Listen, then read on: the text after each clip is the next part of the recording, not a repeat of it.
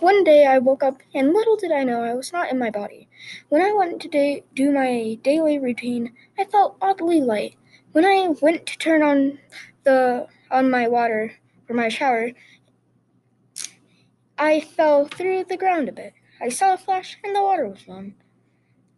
I finished my shower and went downstairs to eat breakfast. I asked my mom if I could have waffles, but she didn't. She ignored me. So I said it louder the second time, but no answer. Then I sat down and went right through the chair, but not through the ground. I thought myself, this must be a dream.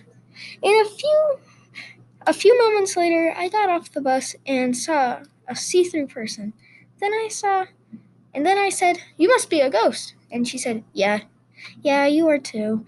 And all of a sudden, my face got really red, and I yelled, "What?" As I got off the school bus, I thought about what she said, and I went to school if anyone could hear me. And I saw my own body but still alive. I was totally freaked out at this point.